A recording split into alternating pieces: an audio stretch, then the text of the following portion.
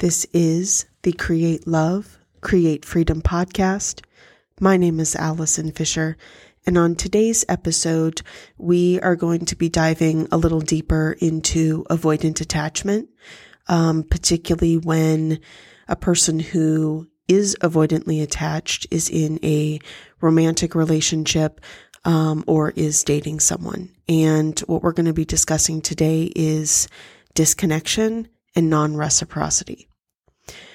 So something I hear from avoidants often is they will say something kind of along the lines of, I don't want my partner to do anything for me because then I really feel like they will expect something of me.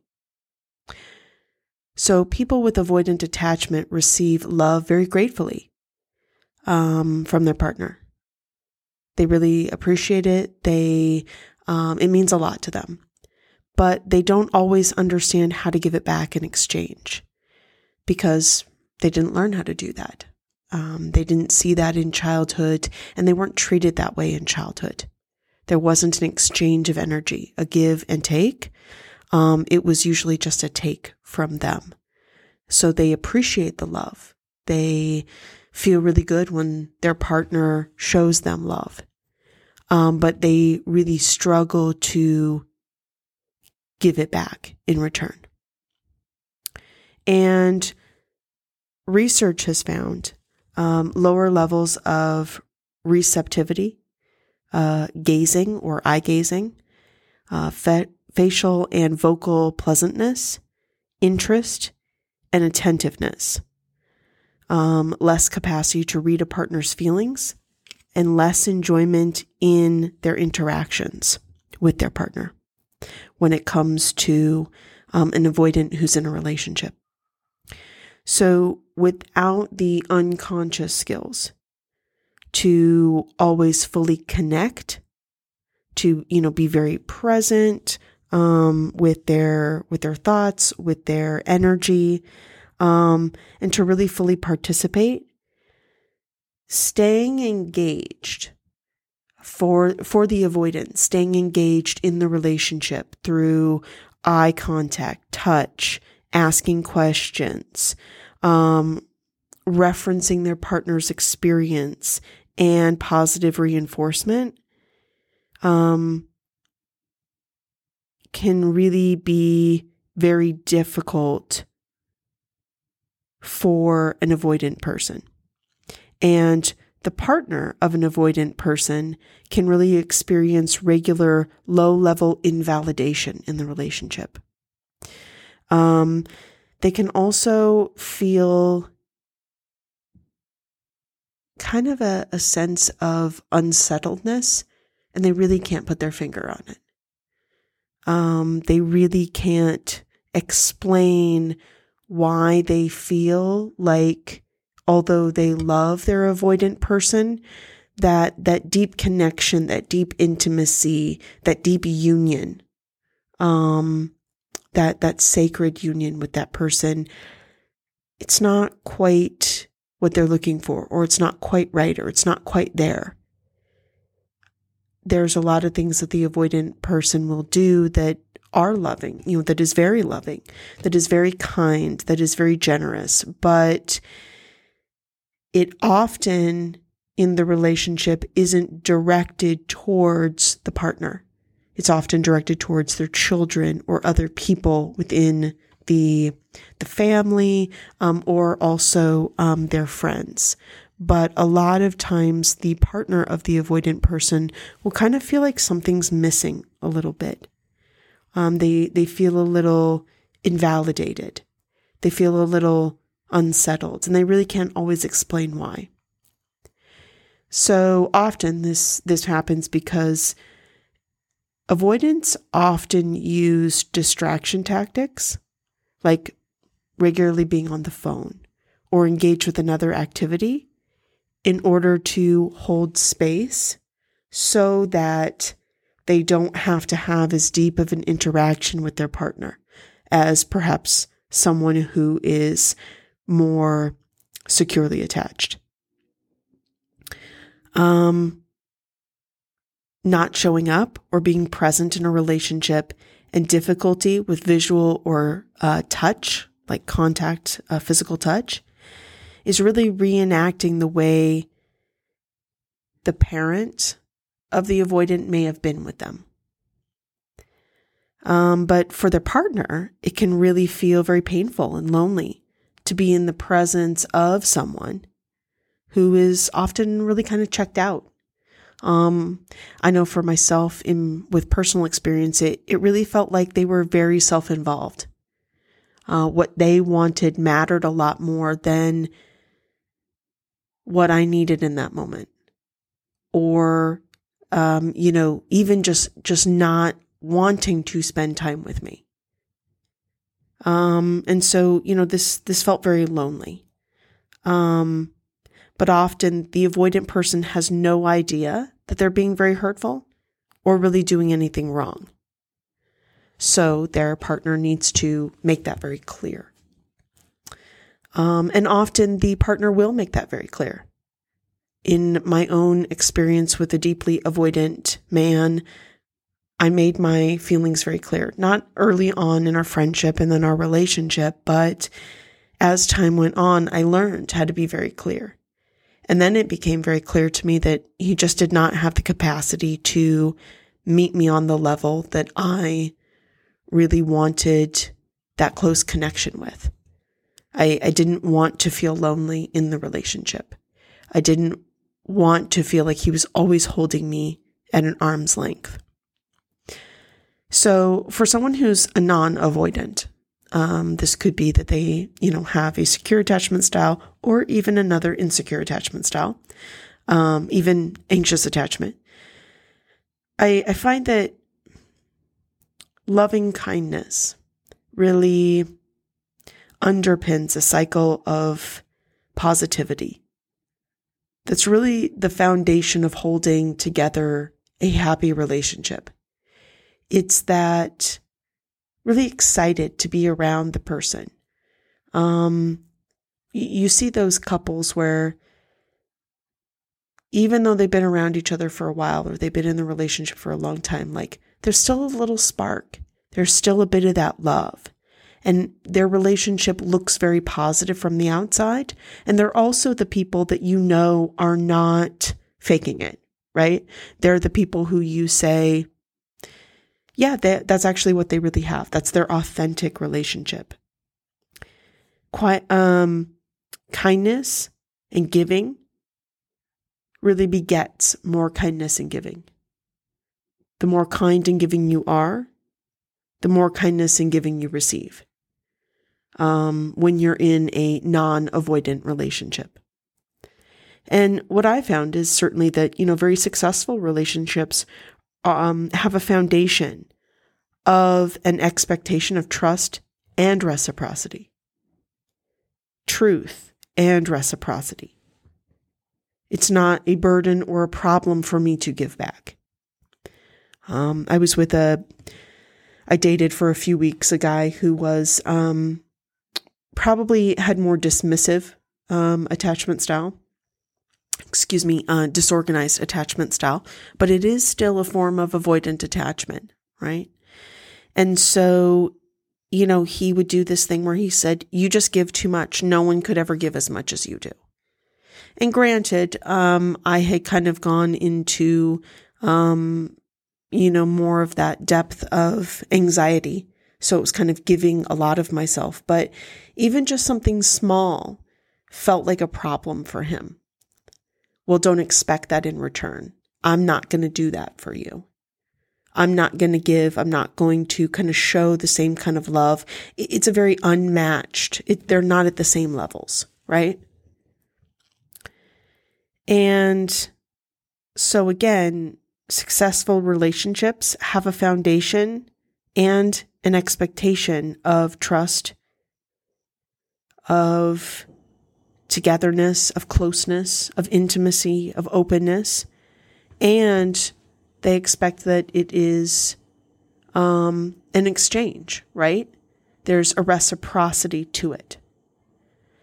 But unlike the securely attached, who can really take pleasure in being needed and value, and being valuable to others and adding value to them. Avoidants really tend to view relationships innately as hard work. If they haven't had to work very hard for the relationship, if they haven't had to put in a lot of time and effort, if they haven't had to sacrifice a lot, then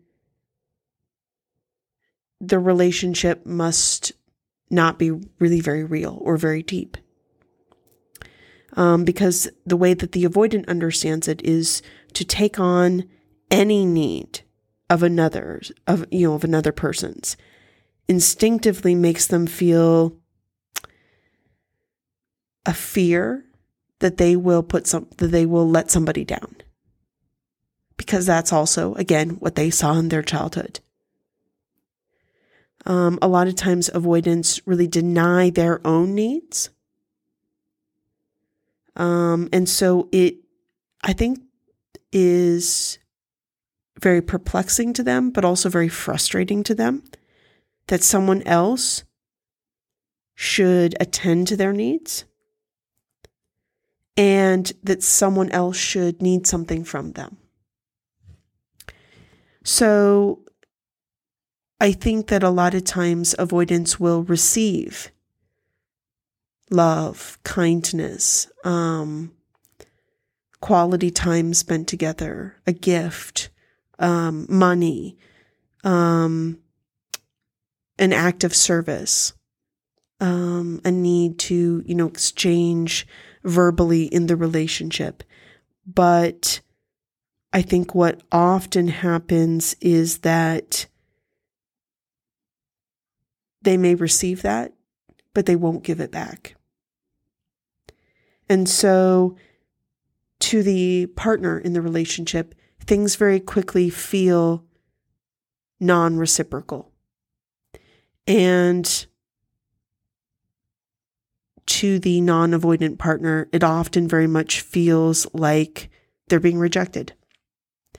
Maybe not in the same way that a kind of in-your-face rejection happens, but there's something. I know for me, there was kind of something in my heart where it was like, seriously, you didn't remember that it was my birthday? And the only thing you said was, how's the birthday girl? There wasn't anything thoughtful. There wasn't anything kind. There wasn't any attention paid to it. And yet in the years that, and this is really the key, was that happened when we were actually in the relationship together versus when we were just friends. So when we were friends, there was a long, thoughtful conversation.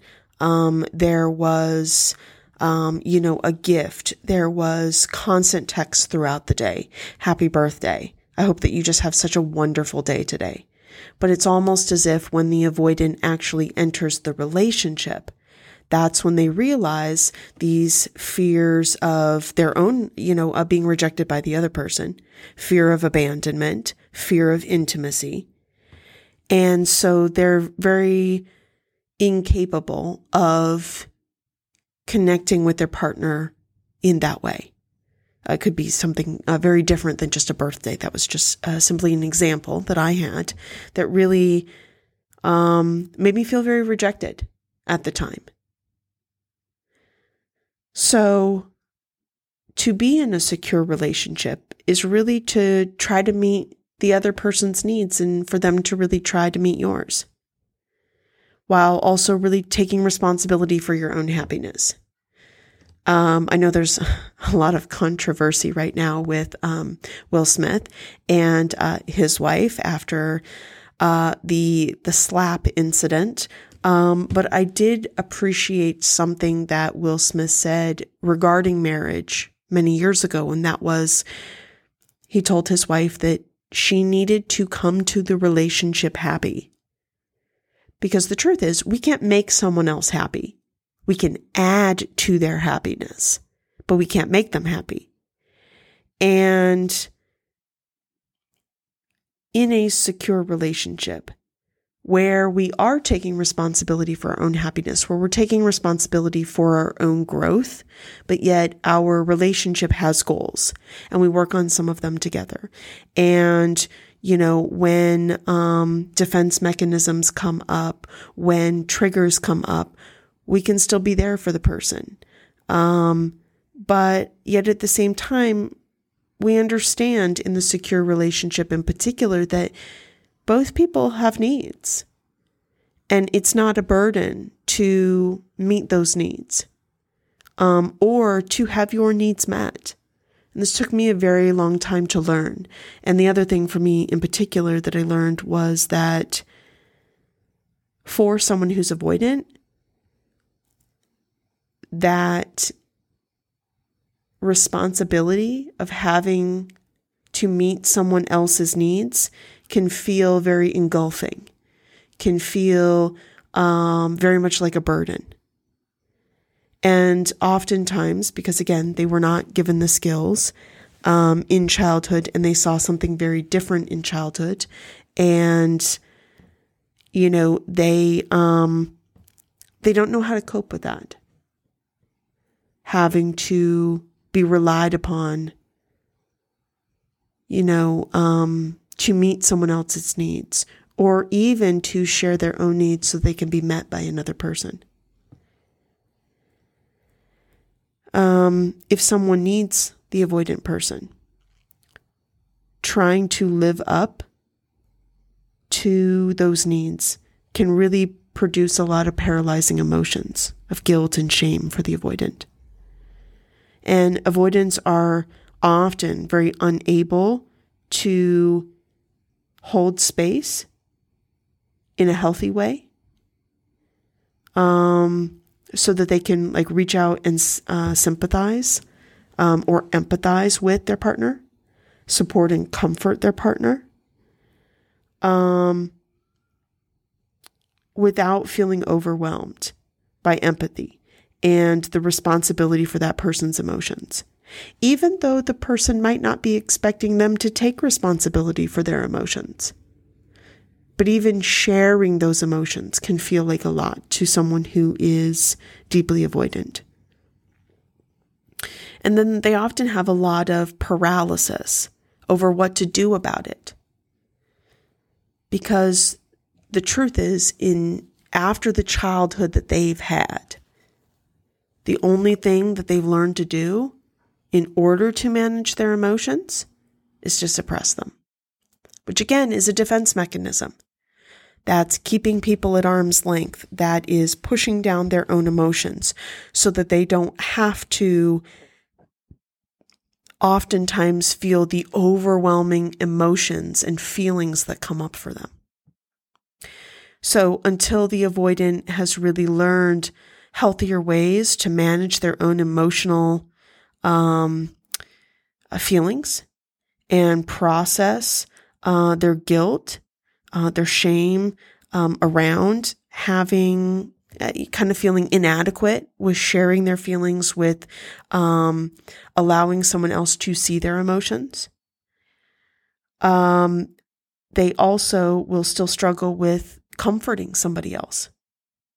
And so then they'll also feel very resentful or feel trapped by the expectations of reciprocity in the relationship. So in their own personal lives, they really deny their own needs. And then when they're in the relationship, they also will resent their partner for having or expressing needs. They can also do things like harshly judging their partner as weaker for having needs, for expressing their emotions. I think a lot of times avoidants may really feel that they can't or they don't know how to assert themselves. They are trained to really not rock the boat a lot, to really keep things very even keel. And because they have to keep everything very even keel, I think that this builds a lot of resentment. And then in the relationship, because they struggle so much with their emotions and their feelings, dealing with those needs of their partner I think that their partners often maybe blame them a little bit. So certainly the avoidant person feels very blamed in the relationship. I think this is also partly due to the fact that they hold a lot of internal shame. And so then they also kind of get in this kind of cycle where they also very much feel like they can't please their partner. I heard an avoidant once say, closeness means, let me try that again. Closeness means emotions, and emotions mean pain. And I think what he was really getting at was that means he really needs to push away from that pain, to push it down, to suppress it, because it's very difficult to feel that. So the longer there's an emotional and physical distance in the relationship between the avoidant and most likely the non-avoidant, the longer it may feel very comfortable for them. And I find this to kind of be interesting because with the avoidant I was in a relationship with, it was a long distance relationship. And I feel like the relationship lasted longer than it would have had we been in person, because there was this barrier. And so I think he still felt more secure and still felt very wanted, but he could also keep the relationship at an emotional distance, because it was also at a physical distance. And so when he needed me, he would call. We would talk. And he was able to share some of his feelings and go a little bit deeper than I think he would have been able to do had we been face to face. So he was much more comfortable in this space. But what's interesting to me is that as the avoidant partner gets closer, the avoidant person will often get further away, intentionally move further away, because their emotional connection and vulnerability are a subconscious threat. And what I found was in my relationship with a man who was avoidant, we connected initially. I had not done, we've been friends for 6-7 years. And I had not, in the initial stages of our relationship, I was still very much in the anxious kind of space. We didn't talk all the time those first few years, but, every couple months, whatever. And we developed a really close friendship. But what I find is really interesting is the more that I became more secure, and partly I could do that because there was distance in both the relationship and then eventually in the, in the friendship and then eventually in the relationship, was, this allowed the relationship to continue. And the relationship didn't become a threat really until we had been in the relationship for a little bit and I was asking for things. I was asking for certain needs to be met. I was asking for us to get together more than once every 6 months. And I think that over time, he really felt that as I was getting healthier, the relationship wasn't safe.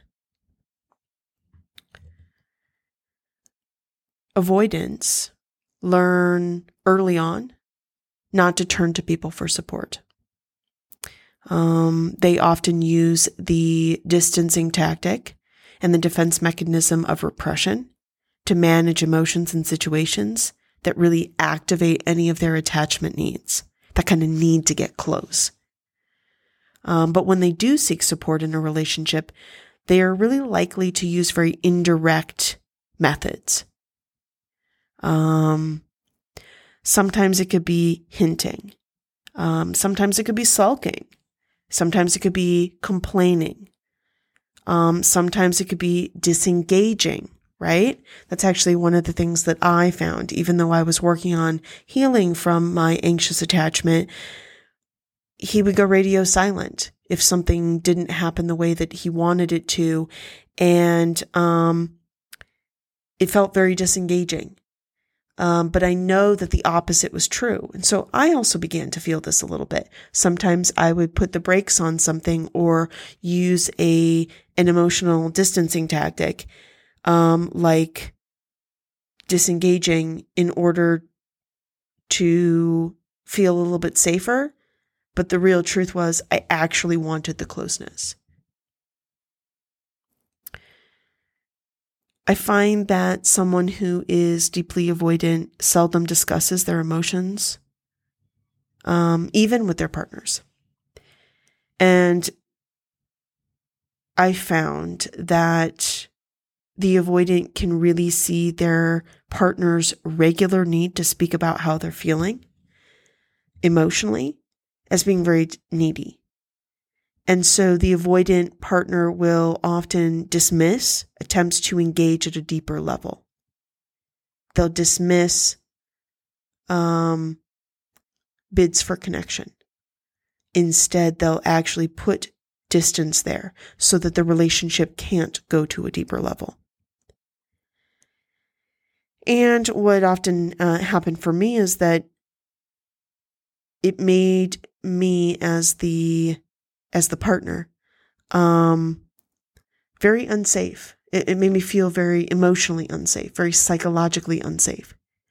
Like he wasn't a man that I could really truly trust. And before that, again, when we were just friends, I think it was also partly because at that point our interactions were simply over the phone. Now I'm talking hours and hours of conversation, but he felt very secure and he felt like someone, like a man that I could completely and utterly trust, that I could feel very safe with. And just as a little side note, this is really the only way that the feminine can feel safe to a man. Or when she feels safe with him, the only way, or kind of the way that she will act is she will be able to open up to him. She'll be able to really let her feminine flow and be deeply in her feminine nature, her feminine wisdom, and her feminine energy. But when those distancing tactics happen, when those bids for connection go either unnoticed by the avoidant partner or they're simply dismissed, the other partner feels very unsafe. And particularly for a woman, that's a man I can't trust anymore. That's a man I can't be in a relationship with.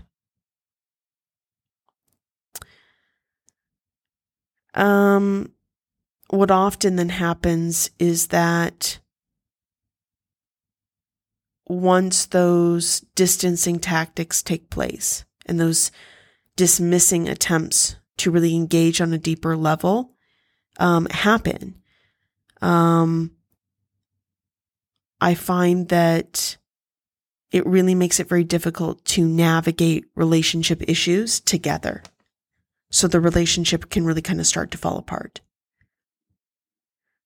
What I've also found very interesting is as the relationship kind of starts to disintegrate, the avoidant will really see the needs of others outside the relationships as a priority over their partners. And I personally found this to be very confusing. And what I noticed was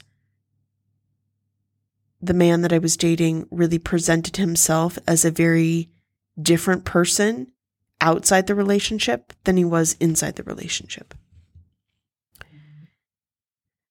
And what I think is really interesting about this is that avoidants have real fears of hurting their partner, but also feeling smothered and obligated by them, which makes them very sensitive to even very benign requests by their partner, that their partner's needs get met.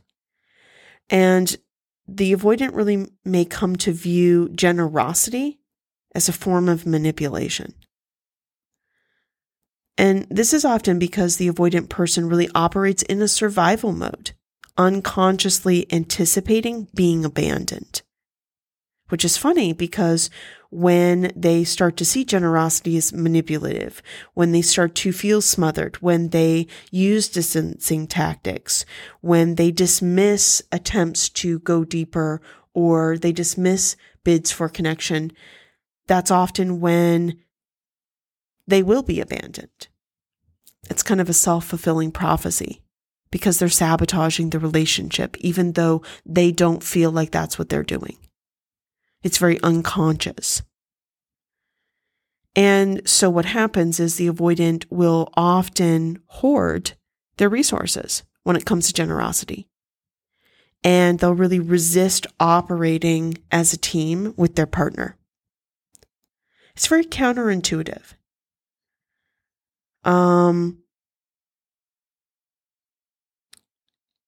But what I have found sometimes when that cycle gets started, one of the most beneficial things that you can do if you're trying to salvage the relationship is really do nothing at all for your avoidant partner. It's almost like they need to be able to re-regulate their nervous system, and they can do that by completely disengaging. That means that none of your needs are there, none of your needs will be met, but it also means that they don't have to worry about that for at least for a little while. They may try to re-engage at some point down the line, but they're not capable of doing it when they're so deeply activated and their nervous system is activated. What I've also found is that it's really hard for the avoidant person to display appreciation and gratitude, and they may be reluctant to take the initiative, such as by organizing a date or an activity, suggesting things to do, maybe buying flowers, spending time with friends, with your family members. And I think that the avoidant's partner should really be aware that this lack of initiative is not actually disinterest. It feels like that. But it's really an instilled adaptation. It's really, again, a defense mechanism. It is something that is lodged so deeply into their subconscious, they really can't see it. I think that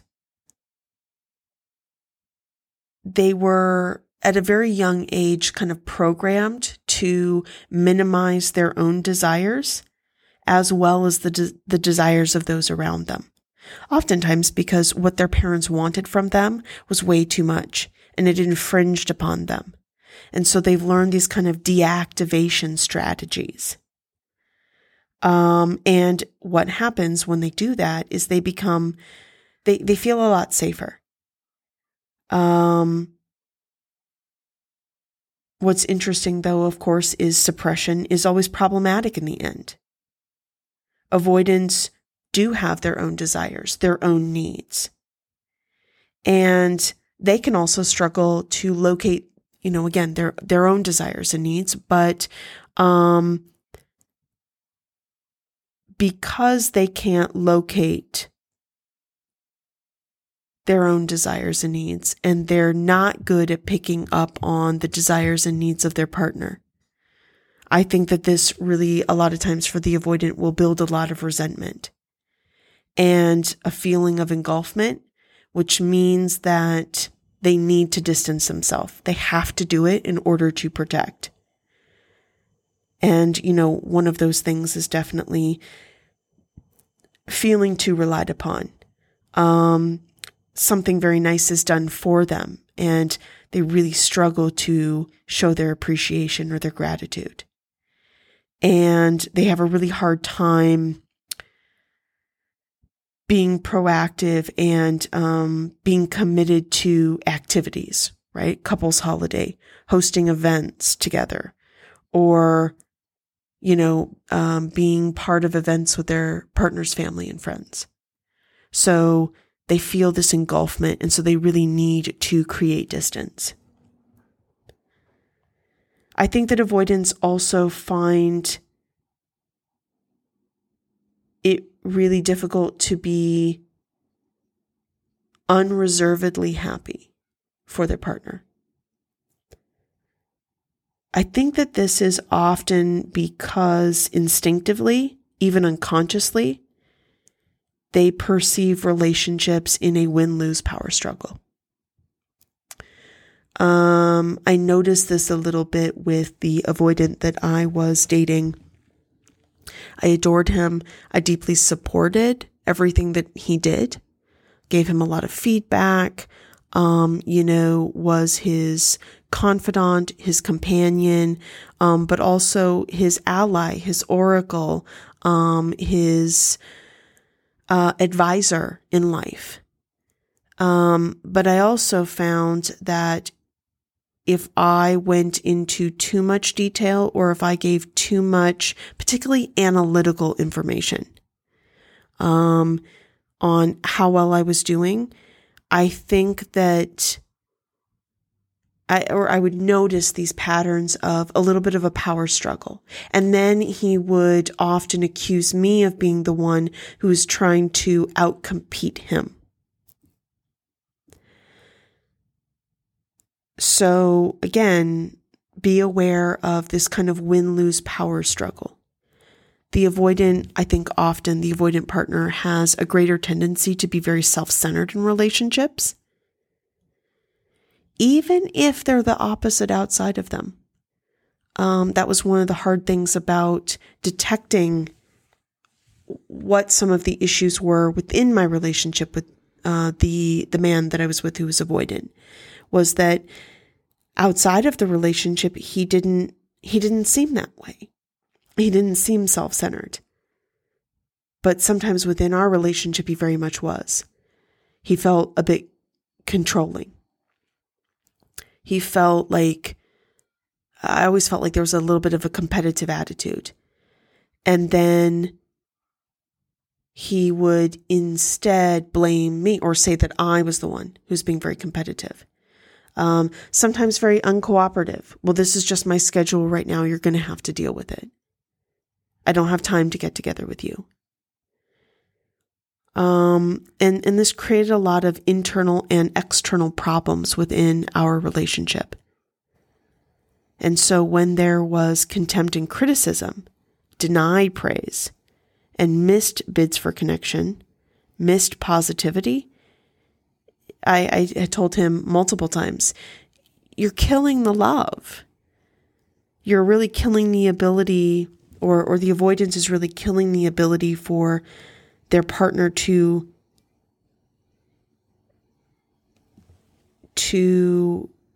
re-engage, to fight off these things that are going on within the relationship, and instead just say, you know what, this is enough. I'm done with this. And what I found is that even a partner's supportiveness can feel very uncomfortable to an avoidant, especially when they haven't developed the tools to return it. And it really conflicts with their negative self-belief. They are very hardwired. They're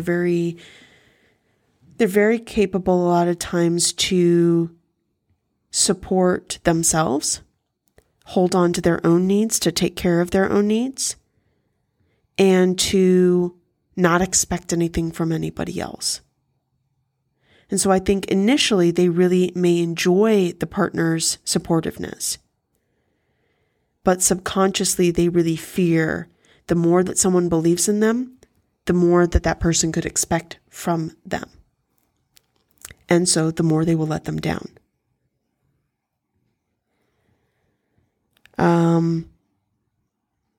It's this kind of cycle of defeatedness, of sabotaging the relationship, and really of kind of an underlying unworthiness.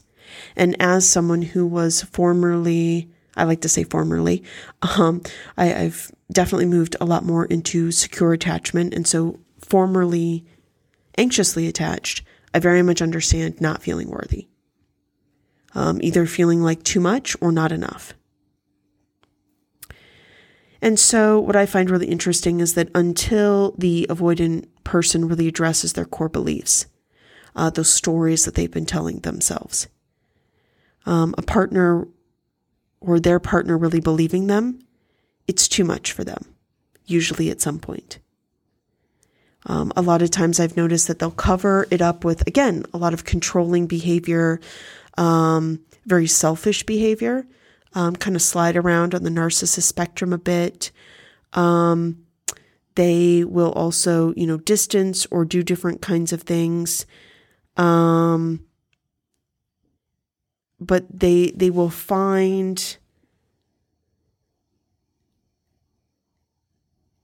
really find that they're not very comfortable being seen, being heard, or being needed by somebody else. And so, again, until they begin to kind of heal some of these aspects of who they are, they may leave the relationship, or the partner may leave the relationship, and they may kind of fall into that, well, I just haven't found the right one yet. Again, I did a podcast on the Phantom X and the perfect partner. And I think that this really causes a lot of their relationship frustrations and issues. And so, again, then they have to use these disconnection tactics and this non-reciprocity in order to feel safe. And again, come back to this kind of equilibrium, especially when it comes to their nervous system. And then eventually the relationship will very much break down. So I hope that this was helpful for you today. This is in no way some sort of shaming kind of thing towards someone who is avoidant. I deeply love and appreciate, all insecure attachment styles. And the first time that I realized that I had a lot of attachment wounds and that I had attached insecurely and that I was very anxious, I realized that the avoidant partner was a mirror. They did some opposite things often to protect themselves. And I very much understood that. They did a lot of things like with the bravado, the controlling behaviors in order to really protect themselves from having to see themselves as unworthy. And I very much kind of got and understood that. But one of the best pieces of news that I realized was when I was told that I could actually heal this. That I didn't have to feel suffocated and trapped and like I was in a cage with my emotions, with my feelings. And I didn't have to continuously attract partners who weren't good for me. I didn't have to be in this place of constantly feeling anxious all the time. So I found a lot of freedom through self-healing. So I created the Create Love Freedom Members Club, which is a subscription-based membership. And it is a self-guided, self-healing journey. Each month I release a new topic. And with that topic, that self-healing topic, you can go through it. There's multiple videos to explain it, to really go in depth and look at the ways to heal this. And then there's also a workbook so that you can take it a little bit further. This month in our members club, we are looking at our inner shadow, those parts of ourselves that we deeply repress.